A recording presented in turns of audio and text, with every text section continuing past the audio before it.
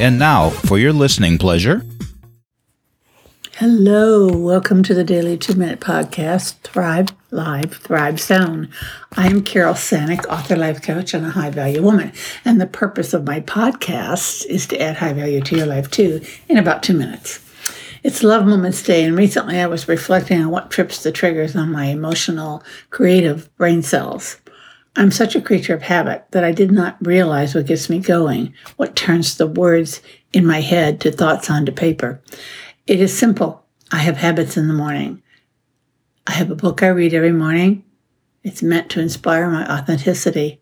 Then I write down something I'm grateful for, and my brain cells start to dance. I ask my Alexa device to play my instrumental playlist. I light some candles, and I allow my senses to play a concerto in my brain. As I realized this, I knew I love doing specific things. Love isn't always about something with a heartbeat.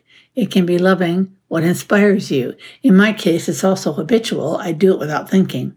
When I come into my office, there are specific things there that also play into what flicks that switch to on. At the side of my desk is a pile of books written by mostly women whose words have always played a big part in who I am and what I believe.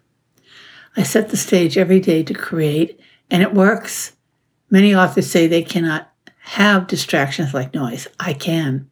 I've been a music lover since I was a child. I love beautiful music from all genres, and I know the lyrics and the singer. When I created my playlist, though, I chose instrumental versions to avoid distractions while giving me the sounds I love.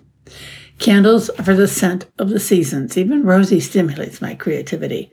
Yes, loving things is a great place to be and to get your thoughts moving. Next episode, I will speak to grief to help those who grieve. Thank you so much for listening, and that is a wrap.